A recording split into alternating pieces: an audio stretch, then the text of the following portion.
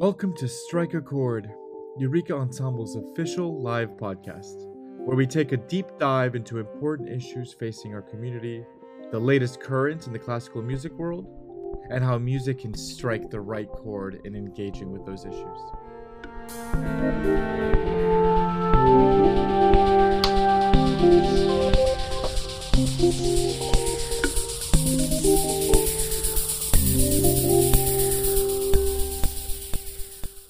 Good evening, everybody. This is episode 3 of Strike a Chord, and here we are with our hosts having a little chit chat tonight. Andres Ballesteros, Brittany Alsing, and me. I'm Krista Kondakji. I'm the artistic director for Eureka. All right, you guys ready? Who is going to do the chord of the week? I believe I am doing the chord of the week today. So I'm going to spin to my piano for a sec.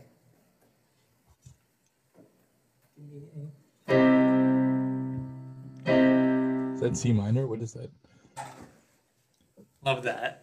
Those major minor chords, Oh, like yes. like a flat 9 chord, where it's like major in part of it, but it's also like the minor in the other part of it. I like that crunchiness. Which major minor chord? That was a C major. It was C. It's like okay, basic great. crunchy. Nice. It's like the Kit Kat of chords. My Twitter handle is basic crunchy. Cool. I love the idea of the major minor just happening at the same time. Because I mean, like, if anyone doesn't know, I'm still in school studying and stuff. So like one of the things we talk about is like how just tonality is, or at least I've talked about how tonality is like weirdly centered around one thing, and like major and minor is like the same. So it's like, whoa, when you put it together, it's like it doesn't sound the same, but you know, just your little nerdy tidbit right there. There's a great video of who's that? Of Collier, Jacob Collier, talking about that on YouTube. Oh, yeah. Cool. Let's do some And I'm sure he prompts. then modulated to some like weird half Oh yeah. LARP. Oh my god. All right, guys, ready for quick answers to these 3 prompts. What food combo describes your mood right now? What's the best piece of advice you've ever been given? And what piece, movement of a piece, or section of a piece, could also be a song, it doesn't need to be classical, what music would be assigned to you, played in a loop in hell, or assigned to you to play in hell? Brittany, Sure. what I'll food start. combo is your Oh mood right man. now? I'm gonna go with chicken tenders and gummy bears. I don't know why that came to mind. Interesting. Chicken tenders. Did why the major do minor thing get like sweet a and bit? Yeah, you know, Is like like chicken tenders are like so slathered in savory. gummy bears? Oh God, no. No. God, no. No, I would not have those things so combined wait, as is that a one good thing. mood? I think The for Friday mood, but this is yeah. Thursday. Well, you know, it's like Friday Eve. I think that's where the gummy bears would come into play. It's like a bit of I've had some weird just spurts of energy yesterday and today. I think it's because I'm drinking this new bubbly bounce, which Ooh, has a bit of, oh, my light's too bright, but it has a little bit of caffeine. And like when I have that in the evening, it's just a little spark I need to get me going again.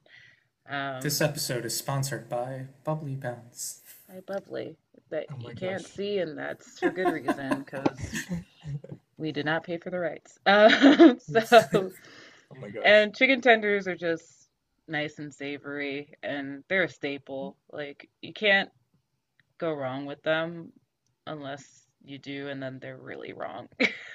That sounds like college life. For sure. Oh So man. what's the best piece of advice you've ever been given? Um, I think the best piece of advice I've gotten a couple. Um, was like from an old friend of mine, fake it till you make it. I really like that piece of advice. because that's like the opposite of what I try to do. I try to prepare and You over mean do you like to prepare. make it till you fake it? Yeah, and then so I don't have to fake it, But there are some aspects in life where you just don't know. Like Crystal, you've always told me embrace uncertainty, and I think that kind of ties with fake it till you make it. Well, Um, you've chosen a field where literally that's all you can grasp on, like, is the uncertainty of the moment. yeah, Like I always say, the thing about conducting that's like terrifying.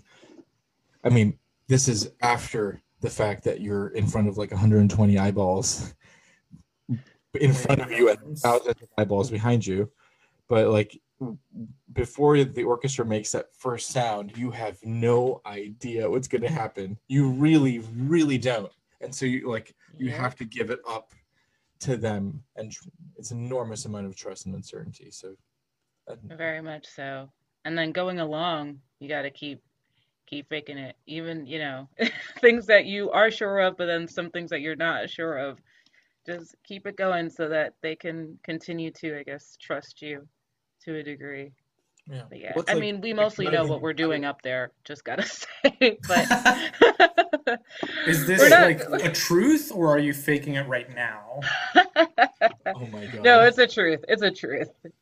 Well, it's like, how do you, um, when you started driving, when you drive on the highway for the first time, how can you prepare for that except to do it and fake it till you make it, Yeah. Hmm. literally, and switching lanes? Because you can read a book all day long about driving on the highway and the best ways to do it and how to look and when to look and how often, blah, blah, blah, blah, blah. But until you're like in a lane with all the, schmucks next to you, and only in that moment will you know how your body is actually reacting, right?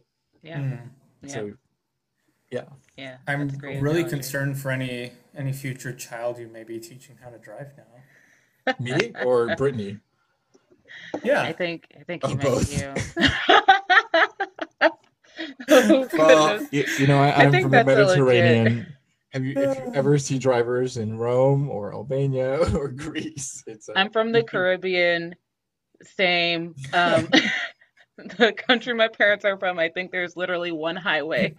So, yeah, yeah, oh my Haiti god. has like one highway. So, and the Hmm. honk, the horn is to help with traffic. It's not, it's an alert system. It's like Yeah, I'm it's like coming. in Mexico City, the street lights are decorative. Well, yeah, they're just Like, oh, those are pretty suggestive, lights. Do they right? mean anything? Of course not. Yep, Christmas colors all year round. Yeah, Well, and absolutely. so, and then the last question, Brittany, what Yes. piece or movement of a piece? What's your hell piece Or a song, right? or song or Um, both? See, I like to think that I wouldn't go there. So not something I really want to think about. But, if for some whatever reason I end up being there, I think I was reminded of this watching a show, starting to binge that. I was telling you about it yesterday, The Weakest Link.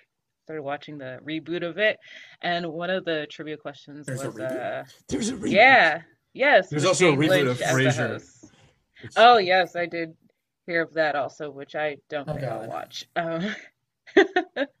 But Call Me Maybe by Carly Rae Jepsen is a pretty, yeah, is that the one like, of hey, those. now this is whatever that Hey, I song. just met you. Oh, that one, right? Yeah. It's Crazy. crazy. Yeah. So Yeah. here's my number.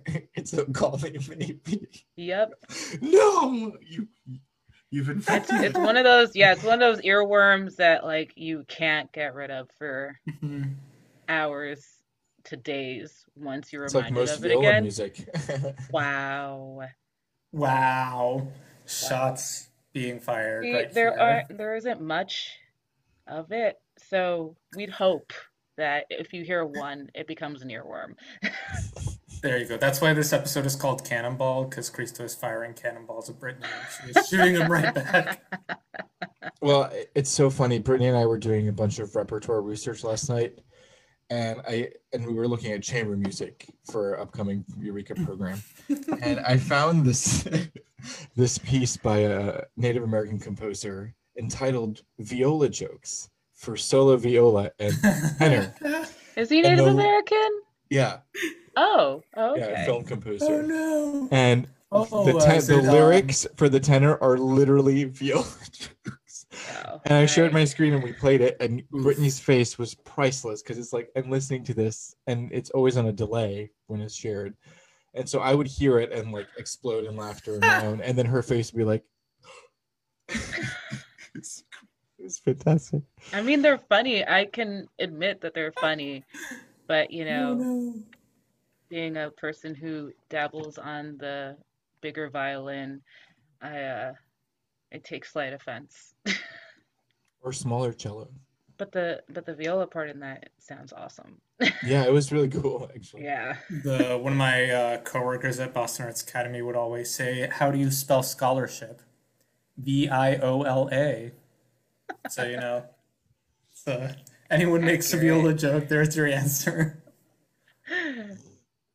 Huh. Or Bassoon. Yeah, true, true. That's a good point. Great. I'm gonna go That next. that spells bassoon. Just FYI, Christo. Oh, Not to be confused with buffoon. oh, that's my nickname. Cynthia. Oh wait, I made the Oh joke for you. goodness! Great. Wow, wow. So Cannonball. this Welcome. has been my food combo mood all week. Uh, a freshly baked batch of cookies, Mm. but in its cooling period. So well before it can Ooh. be eaten. That's literally been my mood all week. I also had a freshly baked batch of cookies yesterday. Freshly batched. Fresh, Oh, yeah. batch baked cookies. Batch. Wait, it's a food combination though, right? Yeah, what is it with? What's your side? Hot sauce. Okay. Hot sauce. If I'm gonna join the Brittany wagon on this, yes. Bit of Cholula hot sauce. These food combos are reminding me of this one time I dipped a Swedish fish in horseradish. Long story, but really fascinating combination. Would not recommend. Throwing that out there. Anyhow, sorry. Oh my god. I don't know how to recover from that, but I will try. Best piece So of hot sauce. advice. Oh yeah, great. Best piece of advice. It is definitely to just be very much always yourself, and in the sense of really just being honest. First of all, with yourself, and then with other people around you, Hmm. and always speaking the truth. Is And that that a Jordan Peterson no, it's my piece? mom. Yeah. Oh, And That's cute. it got updated by a college professor in undergrad, and then I was reminded of it again last year, um, of when you're honest with others to always be sweet about it and not brutal. I think I Hmm. mentioned that in another one a week call, and it's been really helpful in my life to speak truthfully with people, but in a way that isn't destructive.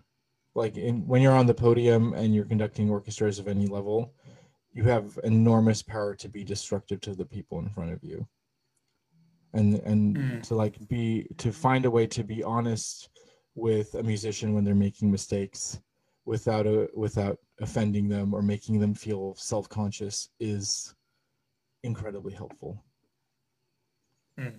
and useful, and it's a way of maintaining the energy well in a rehearsal, right? Because if Brittany, if you're playing in the section, everybody, Brittany plays viola.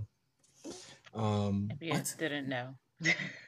Well, and you make a mistake, and then I call you out for it if I'm conducting and in front of the whole orchestra. That just kind of like, how would that make you feel Yeah, in playing morale. your best for the Yeah. rest of rehearsal?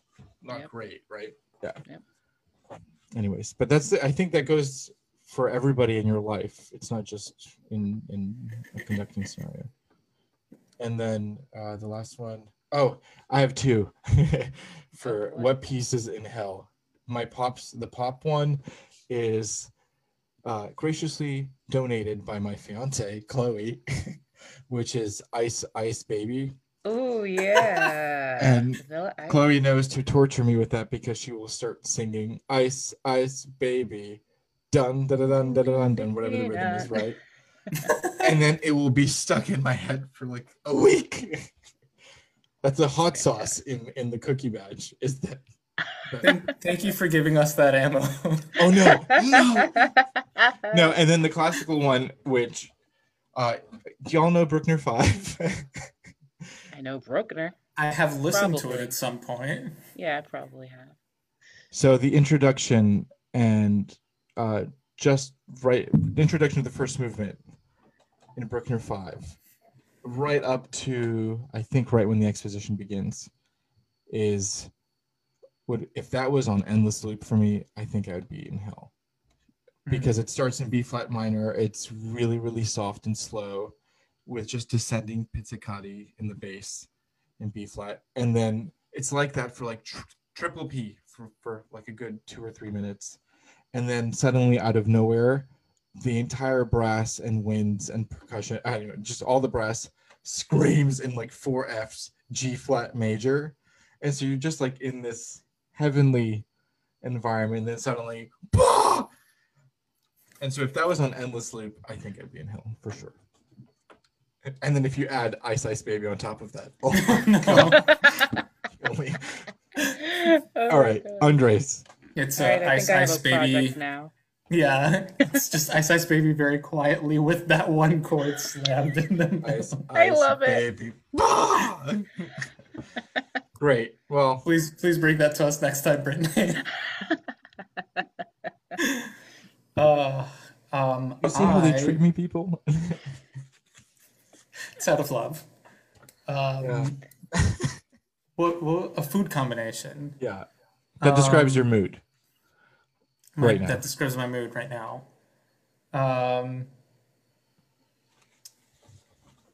Oh, maybe like arroz con leche or something. Like, Wow. little like subtle flavor. I'm feeling like mellow and pretty neutral, but positive neutral.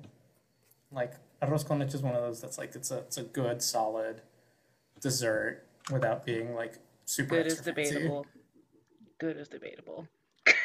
I don't know what you guys are talking about. What is? I'm a have you have to try my ants now. I don't I like just ants. The arroz con leche just translates to rice with milk. It's kind of like a looser rice pudding. And Yeah. Sounds great. I don't I know like some people don't like the texture. rice pudding. Yeah, I don't like Oh. Haitians have a similar thing, and mm-mm. I can accept you as you are. Thank you. Thank you. That's all I ask. Oh my god. Guys. Um, You guys are so brutal to each other. Jeez. See, that's speaking the truth. Can you tell the sweetly. biases here? We're just slamming Cristo on the ground and like gently accepting each other. Oh gosh. Every Eureka call. And We accepting each other while slamming Cristo to the ground. That's such a beautiful statement. the Really Eureka appreciate it. culture. Oh my God. Oh gosh. And How to keep I don't know, your ego in scrambled check. eggs. Oh, and scrambled eggs. And scrambled eggs, Also, Rice pudding good and and mellow. scrambled eggs. Yeah. Okay. Same, I see the vibe same- you're trying to put yeah. out there. Yeah. yeah. Yeah. Yeah. That seems quite soggy. I'm just keeping myself well hydrated. The air is dry right now. Right. I'm keeping myself well hydrated. It's fine. Yeah. What was the next question? What is the best piece of advice. advice that you've ever received?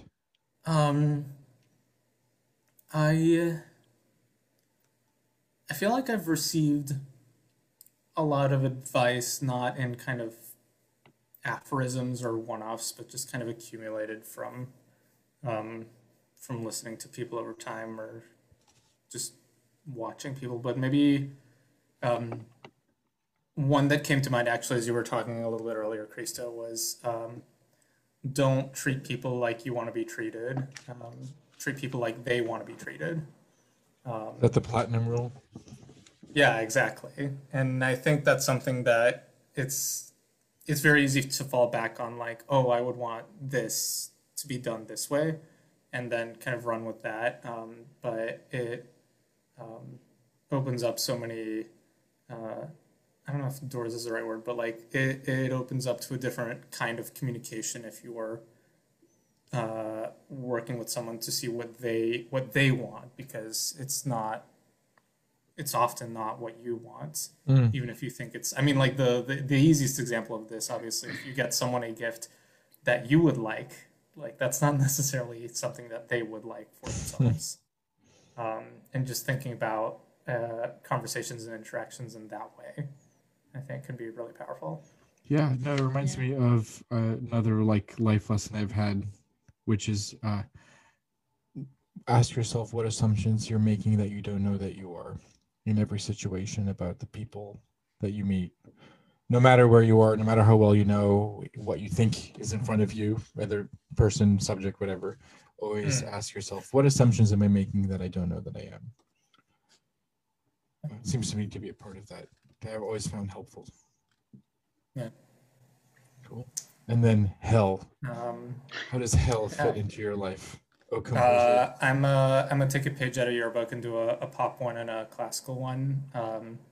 My popish one is, do y'all remember Friday, like by Rebecca Black? That was gonna be my other one. So not Yeah. Friday, but there was another Oh, song in that like vein called My Jeans. oh my It's God. I don't even wanna. unbelievably terrible. Like it's like really on a deep level, kind of just yeah. That would be my hell Is it song. genes as in the pants or like one's As genetics? in the pants, Okay. yeah, yeah, My as in the pants. genes. There's also my favorite slash least favorite part of it is there's this random rap in the middle that seems to have zero connection whatsoever to anything else in the song, and it's also really bad. So that would be a good one. Overlaid on, we Or actually were bad talking one. about this earlier in the week, but Steve Reich is Four Organs. I Oh, do like me some minimalism, but that one puts me a little bit over the edge. It's oh man. infinite and it's like just that right. I don't know if it's the like overtones or what that like you can't ignore Rings it. too It's much. just Yeah. drilling in Yeah, your it's probably brain that. and Oh. yeah. God. Um, Are you a yeah, fan of Philip Glass? Who? I go like depends on which ones. There's some of his stuff that I do find kind of boring, but there's others of his stuff that I find really engaging and really pretty. Okay. Okay. I remember listening to like his album from probably the 70s or 80s when he was playing with his band, and it was just, him playing an arpeggio Is for that for like Glassworks? hours. Yeah, yeah, I think I so. love that And album. Yeah. I'm a fan. It's I was deceptively like, challenging. wow. The piano solo stuff from that is deceptively challenging. Mm, mm. Is I play it almost every day. The first okay. the first song from that, what is it called? I actually don't remember anymore. Is he did he do Einstein on the Beach? Yes, he Yes. did, which I I like Einstein still on the have Beach. to see. So I I will haven't Nixon in make seen it it. China happen. though. I've seen John that, yeah. Adams, right? Yep. I'm a fan. Okay. I'm a fan. We're playing the rep game now. My favorite version of Einstein on the Beach was actually the Carolina Crown version. Oh my God, I was gonna, Yeah, a few years yay. ago. Oh, so Right, good. Marching Band Drum Yes, Corps. absolutely. Yes. So Purple wait, what's your Patch. classical music in Hill? Four organs. Oh, it is. Okay, okay, Yeah. okay, great. And did you have a Um, classical piece from Hill, Brittany? I didn't, but I could probably find one. Um, oh geez, what classical work am I not the biggest fan of? Or would torture Uh, you or forever? would torture me? Or torture you to conduct, or torture you to play viola on or in. If it's an Oh orchestra piece. man, I haven't like thought of it in that way. hmm. Honestly, I don't know if there's, at least not in like the forefront of my mind, if there's a classical work that I'm just like, God no. Wait, that could be wrong. Probably Wagner. There Okay, you but go. which Wagner? Is Um, it when it's like 600 bars of D major? yeah, something along those lines, honestly. Yeah, probably Fair enough. an excerpt from the Ring Cycle where it's I know there's four operas to Yeah. it, but oh man. Probably Wait. like Ride of the Valkyries, honestly. It's just so What if it was it's just like it fine. like But before the theme comes in Rite of the Valkyries, the strings? And What then it if it was cuts off. just that and loops?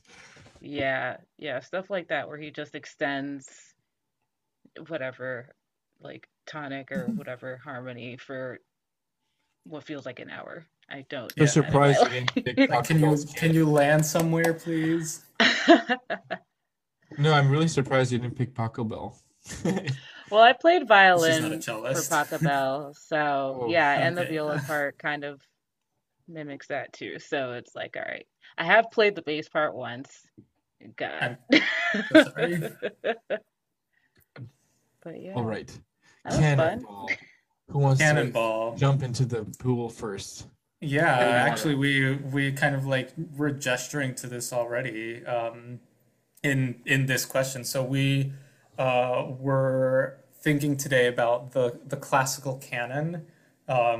Heavy air quotes all around. First around like classical because there's a question of like what even is the genre of classical, and the kind of other question is um, do we need a canon? And like, if for those not familiar, the canon, the classical canon is kind of the great works that get played infinite numbers of times over and over.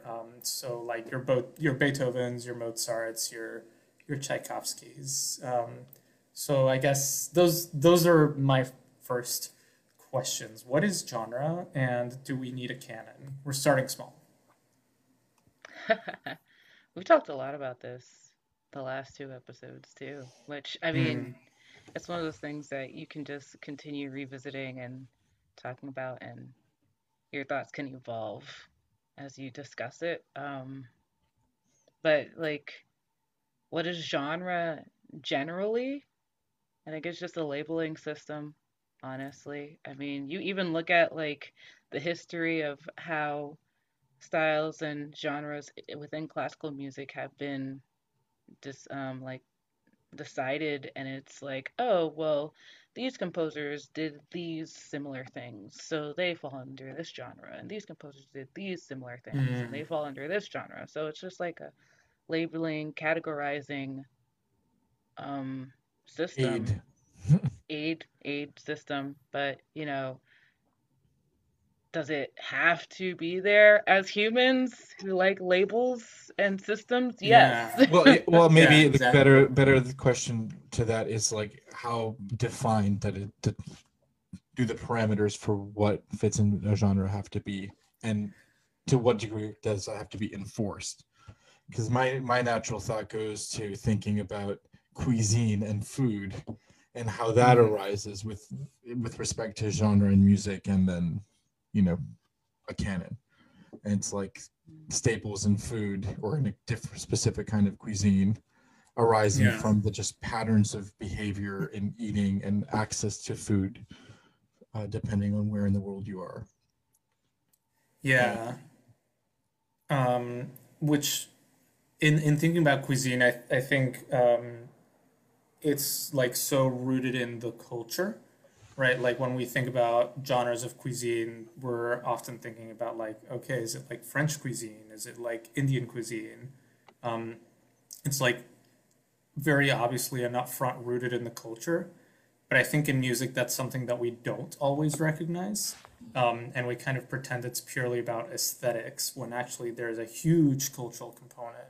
or tastes Um, in food, yeah, but I mean, aesthetics in music. like if you think back to the 1910s and 20s, and you had race records as a genre, um, even though it had a huge aesthetic range within it, like race records aesthetically makes no sense. It's a cultural genre, um, and uh, like there's so many examples. Like world music. What is world music?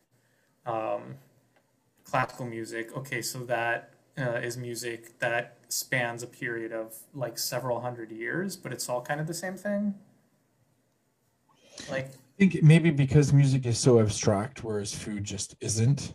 Like it's so much easier in music to synthesize a subgenre, right? mm, And then enforce the boundaries, kind of, um, in what feels almost unnatural to or like goes against just natural growth of mm, what might happen by trying to like set the boundaries in stone and then and then enforce them between what fits in a specific genre and what doesn't. Whereas with food, it's like there's a specific taste in mind with a cuisine, but fusion is so much a part of it because you just want it to taste good, right? yeah.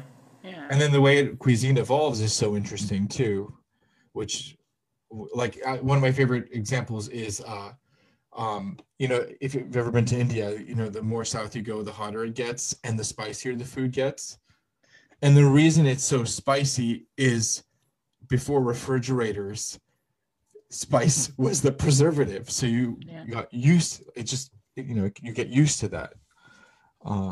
It's not like forced in any way. Yeah. Um, Yeah.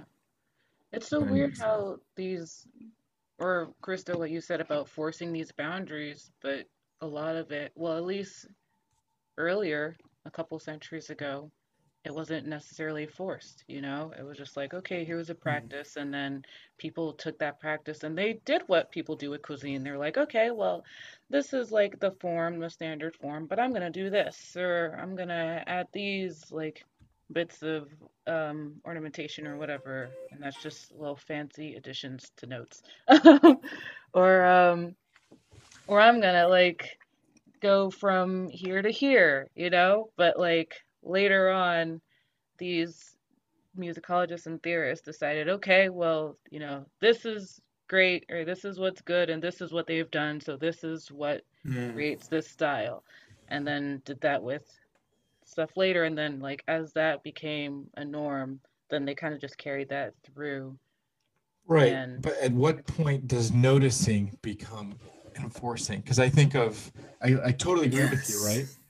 Yes. That like in one point, Mozart's writing a certain thing. Oh, like, oh, that Haydn guy, what he's doing is pretty cool. I think I'm gonna try that. Like, and then people come up with this system of music theory to try and explain what makes Mozart's music sound good. But it's not like Mm, Mozart has studied music theory in that same sense and then is trying to recreate it. So it's like, we're so good at thinking almost mm. to a fault, and there's this unintended side effect with standardization of thought, Yeah. right?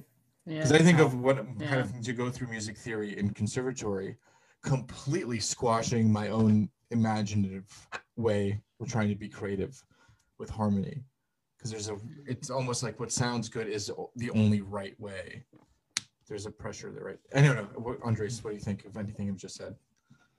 I My mean, brain mostly I'm hurts. wondering if it's too late to make a hide and seek joke, um, but I'm so sorry. No, it's Yes. actually putting me in mind of something that shows up in jazz these days, in certain schools of people notating these improvised John Coltrane solos, for example, and then trying to replicate them.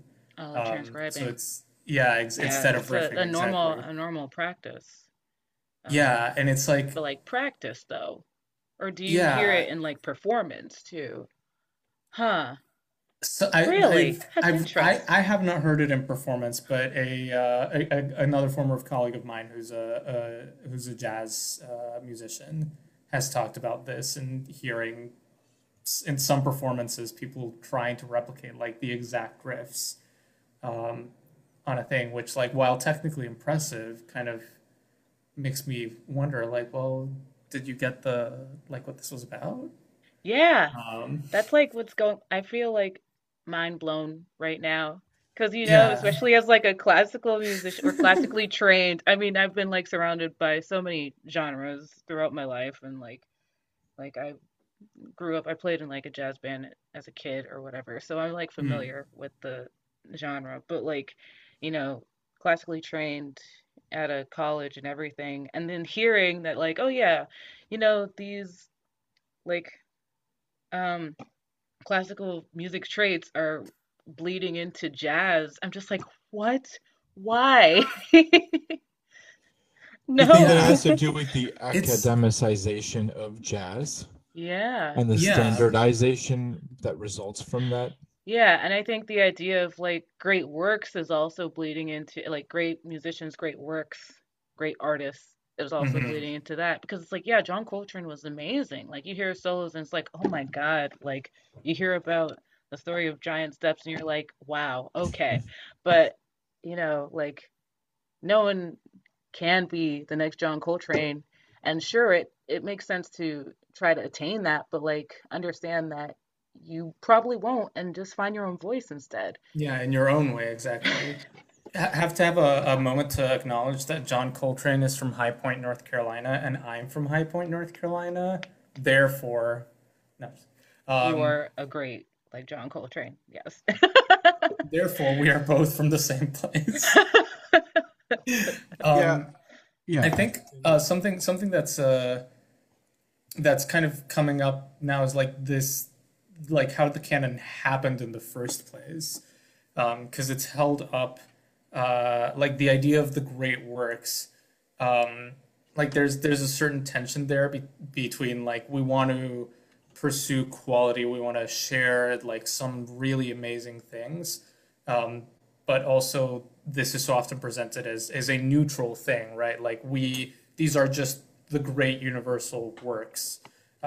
When in reality, again, there's this huge social context. And I know Anne Schreffler, who's a professor at Harvard, and friend of Eureka, wrote an article a couple years ago called "The Myth of the Invisible Hand" in the canon, kind of how we go about pretending that it's this neutral universal thing, and yet the canon is all dead white men. So Hmm. how neutral is it really? Well, it's like an English garden, you know. It's very much natural in one sense, but highly, highly orchestrated. No pun intended. Mm, ooh, that's good. um, That's good. you know what I mean? Like, like Yeah. it's maintained very specifically and designed. So it's like taking that invisible hand and manipulating it quite intentionally, depending on whatever the whatever the perspective of the time is. Mm, And I just wanted to say one more thing about just what we were talking about before of um, like the side effects of standardization, especially of thought. And when you go to school, not prioritizing being taught how to think, but being prioritized to be taught what to think. And mm, like one of the ways you can you can have your own voice is by really learning how to be a very critical thinker. But Yep. it's so easy to Yep. go to school and just have the content presented to you and take it in. So it's more the what, not really how to take it in, but like what to take in. And there's I an mean, unintended side effect of that, right? yeah. That just Which just like is reinforces everything. another conversation on just the US public education system that I just But it's a don't very want to modern get into. it's a Oh very my modern God. problem Oh yeah. because we're so good at thinking through things and wanting to categorize them and yeah. canonize them, right? That it's just there's this unintended side effect. Yeah. I mean, I wonder how much of that is just a side effect of there is so much stuff out there. Like there is so much information. Is this just kind of a very human way of falling back into like there's too much stuff, I need to limit it? Or is Yeah, that kind I of mean, a core Maybe. defensive? sure, absolutely. It's like Maybe. the inflammation in the immune system is a response, but inflammation is also what causes disease, right? It's quite natural in one sense, but there's this great video on YouTube of Neil deGrasse Tyson, you know, the astrophysicist, Yeah. um, talking about interviews, like interviewing a candidate for a job. We've talked about this before? I So don't think so. like so here are two people that come to you. You're the hiring manager Oh, at a I job. think you can this, yeah. Yeah, and here's somebody interview person A, And during the interview, like, okay, great, blah blah blah blah. Brittany, nice to hear from you. You're interview person A. um, so Brittany, how tall is the spire of the building we're in right now? And then Brittany magically says, your interview person A, oh my gosh, I've memorized the height of every spire in this region, and I think around the world of every major building. So the spire is exactly I'm like, that's 358 impressive. feet. Jeez. My God, Brittany, thank you so much. That's so cool. It's exactly right. Great. Interview over. Thanks for a great interview. Have a nice day. Bye-bye. Okay, interviewer B or interviewee B, Andres. And in the middle of the interview, blah, blah, blah. Same question I ask you. How tall, Andres, is? Do you know how tall the spire of this building is? And you like look down, you look up, think, let me get back to you in 1 second. And you literally jump out of the seat, run, like take the elevator, run downstairs, go outside the building, look up at the spire, look at the shadow on the ground from the sun. Like get your like notepad out or your phone and start doing the math based off the shadow of the spire, and like, and you think about it, and then you come back to the desk 15 minutes later. I've been waiting for your ass. Thanks. You're welcome. But I was getting exercise, so it's fine. Yeah. Well, and then you say, it looks like it's 346 feet, which is not correct. But who would you hire of the two? The person who knows what to think or the person who knows how to think? Right? Anyways, sorry, tangent. It's really important, and it's lost very much in modern way of thinking because it's so easy to access content and ideas. Yep. And that story reminded me of how long it's been since I've done geometry. I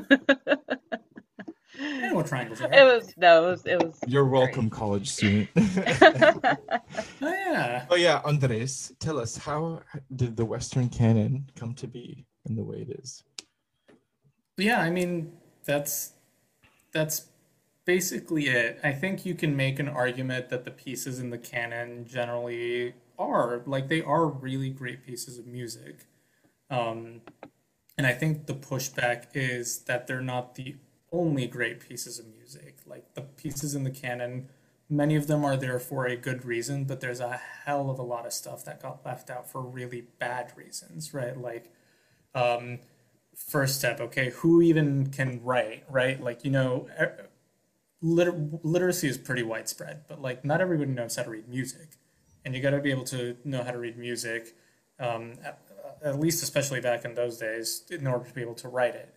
And especially pre-recording, you had to notate your music down for it to get played ever again.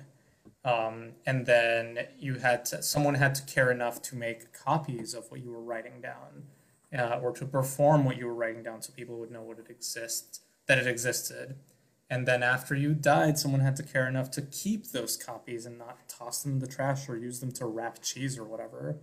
Um, and then beyond that, like, great, you made it somehow. You had your life. It was great. You got some performances. You died, and your music is still in print in circulation, or it exists out in the world, but it might still be sitting on some hidden bookshelf if no one cares enough to go back and look at it, or if people actively tuck it away and keep it hidden away in the back. And I'm like, there's all kinds of examples for every single step of the way. Like, um, Mozart could be Wolfgang, or it could be Nannerl, but his sister, but she didn't get the opportunities to write and perform in the same way.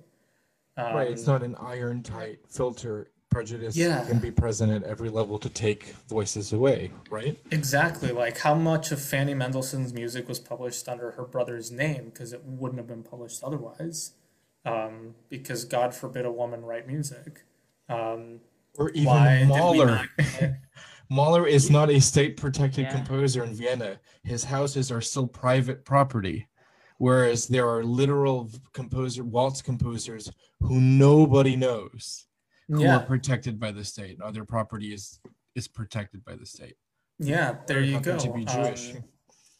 Scott Joplin wrote a freaking opera that never got performed. Like, God forbid a Shimony black man Shah. write an opera.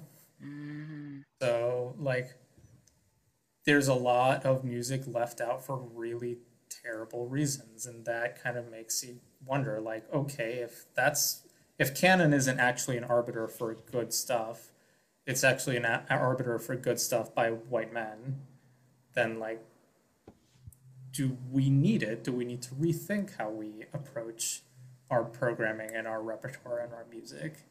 You can probably tell my answer is yeah, we do.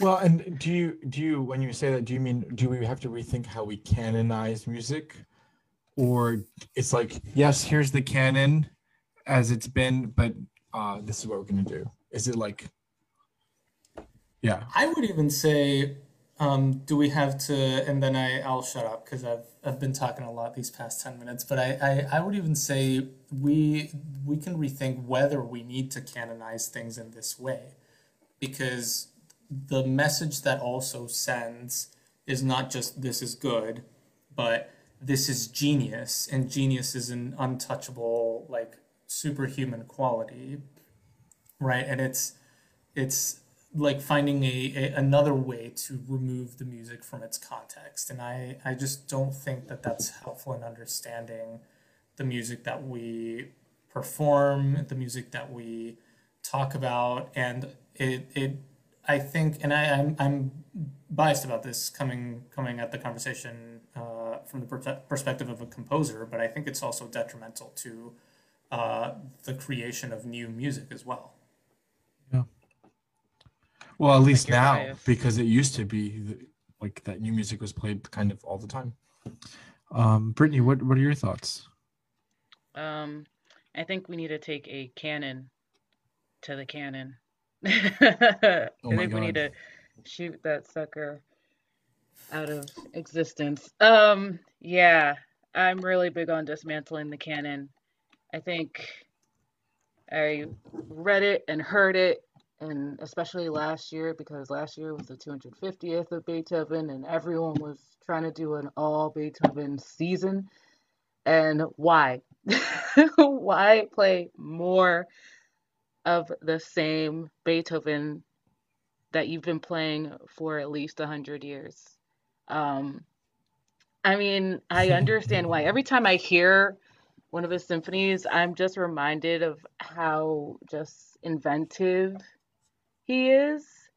But at the same time, I recognize that there are other composers that have never been played or No, there are or not. He's the rarely only played. composer that needs to be played. Sorry. If I could I'm step in sure for a there. moment, because I actually have this number on hand. A Ooh, certain local ensemble has performed, or at least as of late 2017, had performed Beethoven's Fifth Symphony 549 times. you In said since one, 2017? From Oh, the and beginning of its history until up until 2017. 2017, had performed That's it so many. 549 times, and Tchaikovsky's number six had performed it close to 500 times. So, like, I'm with you. It's great. It's a cool piece of music. 500 times? yeah. Yeah, really? May I offer some thoughts as No, well? go Not for at it. all. Well, so like I think there's one part of this where it's like how much do you control what ends up being the canon, right? It's like music that you Mhm. like.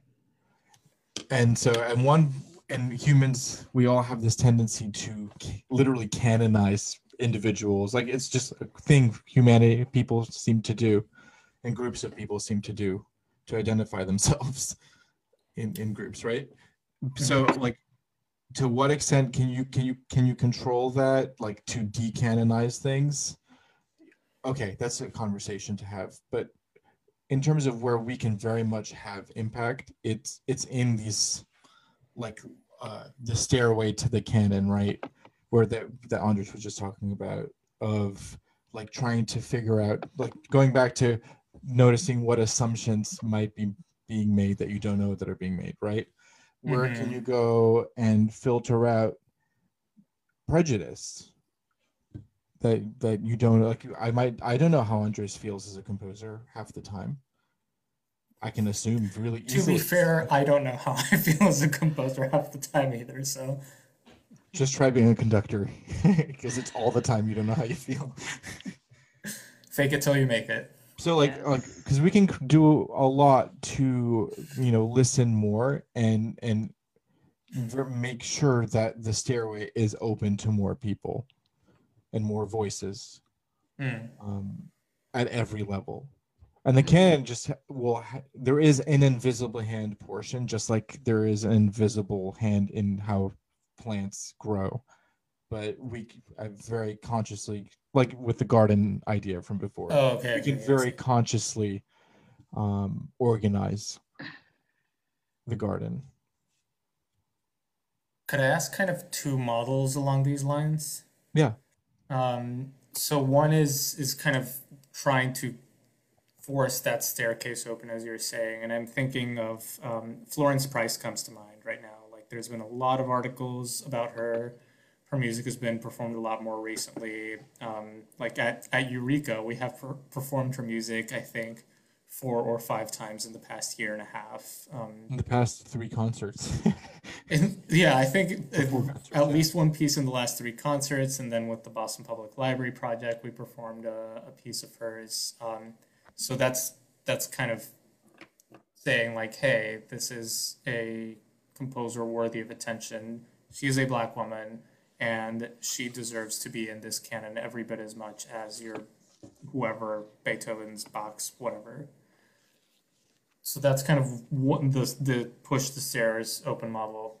I would wonder, and Brittany, that this is maybe more for you since you're in school right now, but I wonder if another way to do this is to talk about music history, especially in educational institutions, not as a collection of individuals, but as trends and kind of a more sociological lens. And I don't know how it's taught over there right now, but I kind of wonder that sometimes. Yeah, there's like the two avenues that you mentioned in music history are the two schools of thought, whether you teach specific individuals who have kind of opened these pathways for people, or you talk about the trends and people that kind of fall under these. And it's really interesting. I like the idea of describing trends because that also brings in the social aspect, um, any possible political aspects, and just like curiosity of people also, like the introduction of sounds from other cultures fused in with theirs. And it's interesting to read and talk about instead of just like, okay, here are these three guys and this is what they did. And I mean, I did take a course that was literally called Haydn, Mozart, Beethoven, and the thing about it was we did not focus on just Haydn, Mozart, Beethoven. That was the main focus, but we also talked about, the Bach sons, and we talked about a bit of Schubert and, you know, um, some other prevalent like Scagliari, I think, in that time. So it was interesting to see, oh, these weren't the only guys that were doing this. There were other composers during that time period, before and after, exploring these styles. But Yeah. can I just say, like, yes, but like the information of these composers is out there for you to discover, right? Like, it's not like you have to be in a class to hear about it. And I'm sorry, I'm going to go back to the how to think and what to think, right? Like, Yeah, if that's you're exactly what I taught, was there's this great Yeah. quote by Mahler where he talks about tradition is just laziness. thinking. Like, it is easy to go with what everybody else is. It's easy to make mac and cheese and eat mac and cheese all day long. Like, to Well, cook. mac and cheese is a little hard to make. Are we talking like Easy Mac, like the All right, three-step Easy but Mac? Baked mac and cheese tell is me the how only many way to do it. life-changing mac and cheeses you had. It's not all the time, right? Well, yeah, it's the same with you, probably, Brittany. It's all the time. I know, I get it. Fine, I try to be pretty because you add inventive with my scrambled mac and eggs and cheeses. gummy bears to the mac and cheese. Oh my god. Also, can I just say that your blouse matches your binders on your piano and the book, like, Oh. Oh perfectly. yeah, they're The both blue. score reading books Oh. that I haven't Nice. looked Yeah. at enough. Oof. But like just the idea of tradition being laziness, and because when people program, it's so easy to just go to the canon. It's so Hmm. much harder to do your homework and figure out who else was living near Mozart. Yes. Like, do you know who Hans Rott is? I don't know. Nope.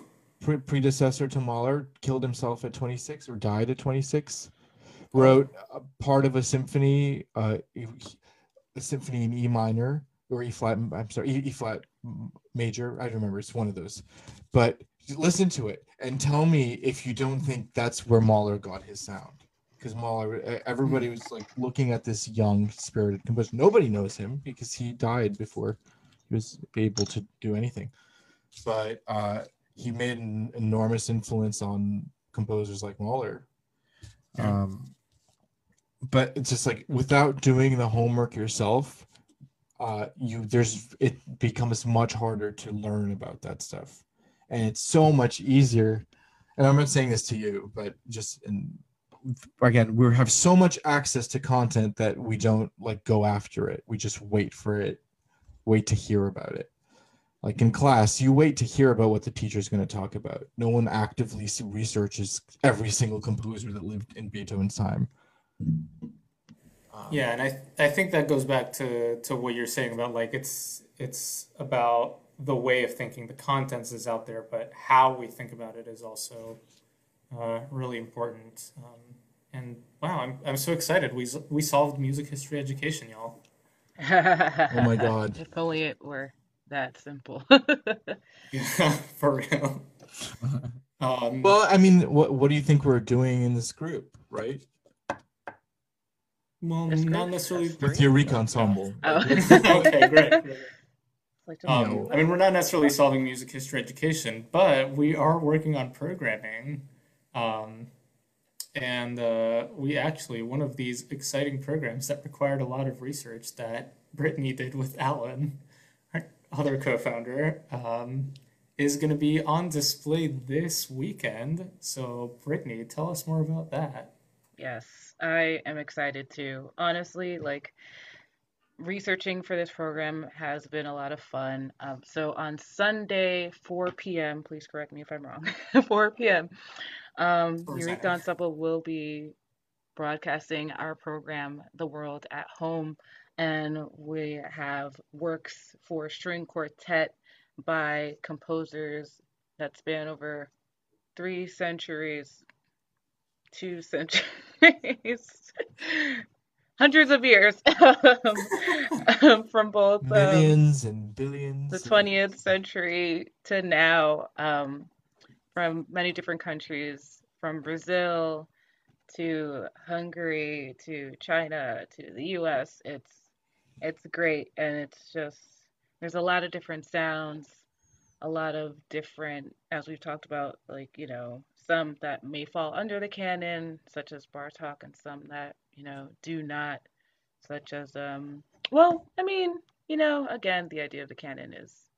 flexible to me because a lot of these names, I mean, I'm familiar with them, and I hope that some of you listeners are familiar with them too. And if you're not, then you will be once you attend the program.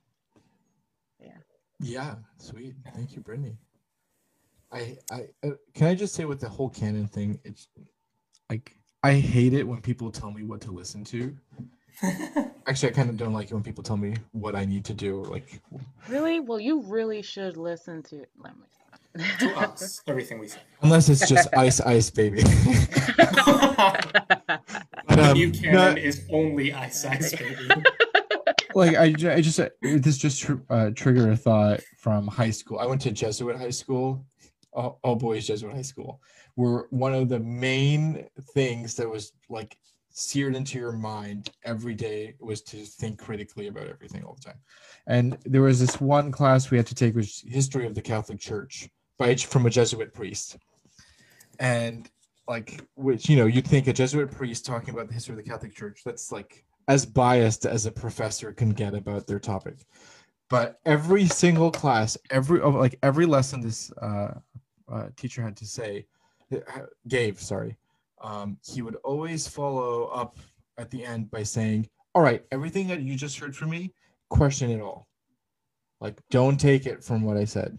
Like, you do the research, you question every single thing I say to you. And like, when is the last time you heard that from a teacher in music theory class or music history class?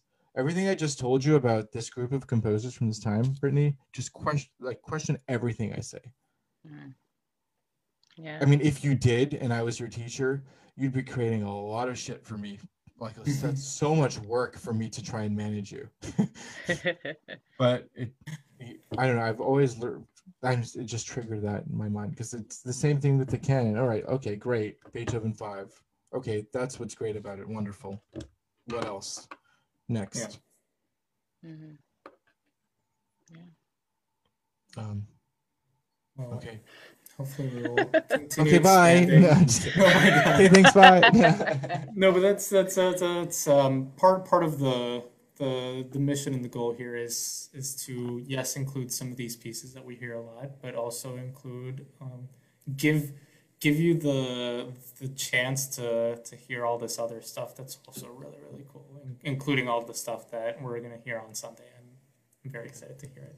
Very excited to hear. I was only there for part of the rehearsal. I can't wait to hear the rice pudding mixed with scrambled eggs and hot sauce and cookies. Delightful. Oh my God. And go into that dip with gummy bears. Yeah. Oh my God. That's why this is a music podcast and not a food. Yeah, don't listen to a college student. Oh my God. Oh my gosh. Wow, we're back to firing. I think there's just one more thing to cover on this, or we can let it go. We can go next time. Doesn't matter. Anybody listening can wait. Leave the people wanting more. We will definitely come back to this topic and variations on this theme. As we have every single episode. You can tell what we like talking about. Well, I love you guys. Have a wonderful rest of your night, and anybody that see you on Sunday. Thank you for tuning in. Yes, see you on Sunday. Yes. Or we'll take a cannon. No, I'm just kidding. Oh gosh. Oh my goodness. Now we hope to see you all there. Yep.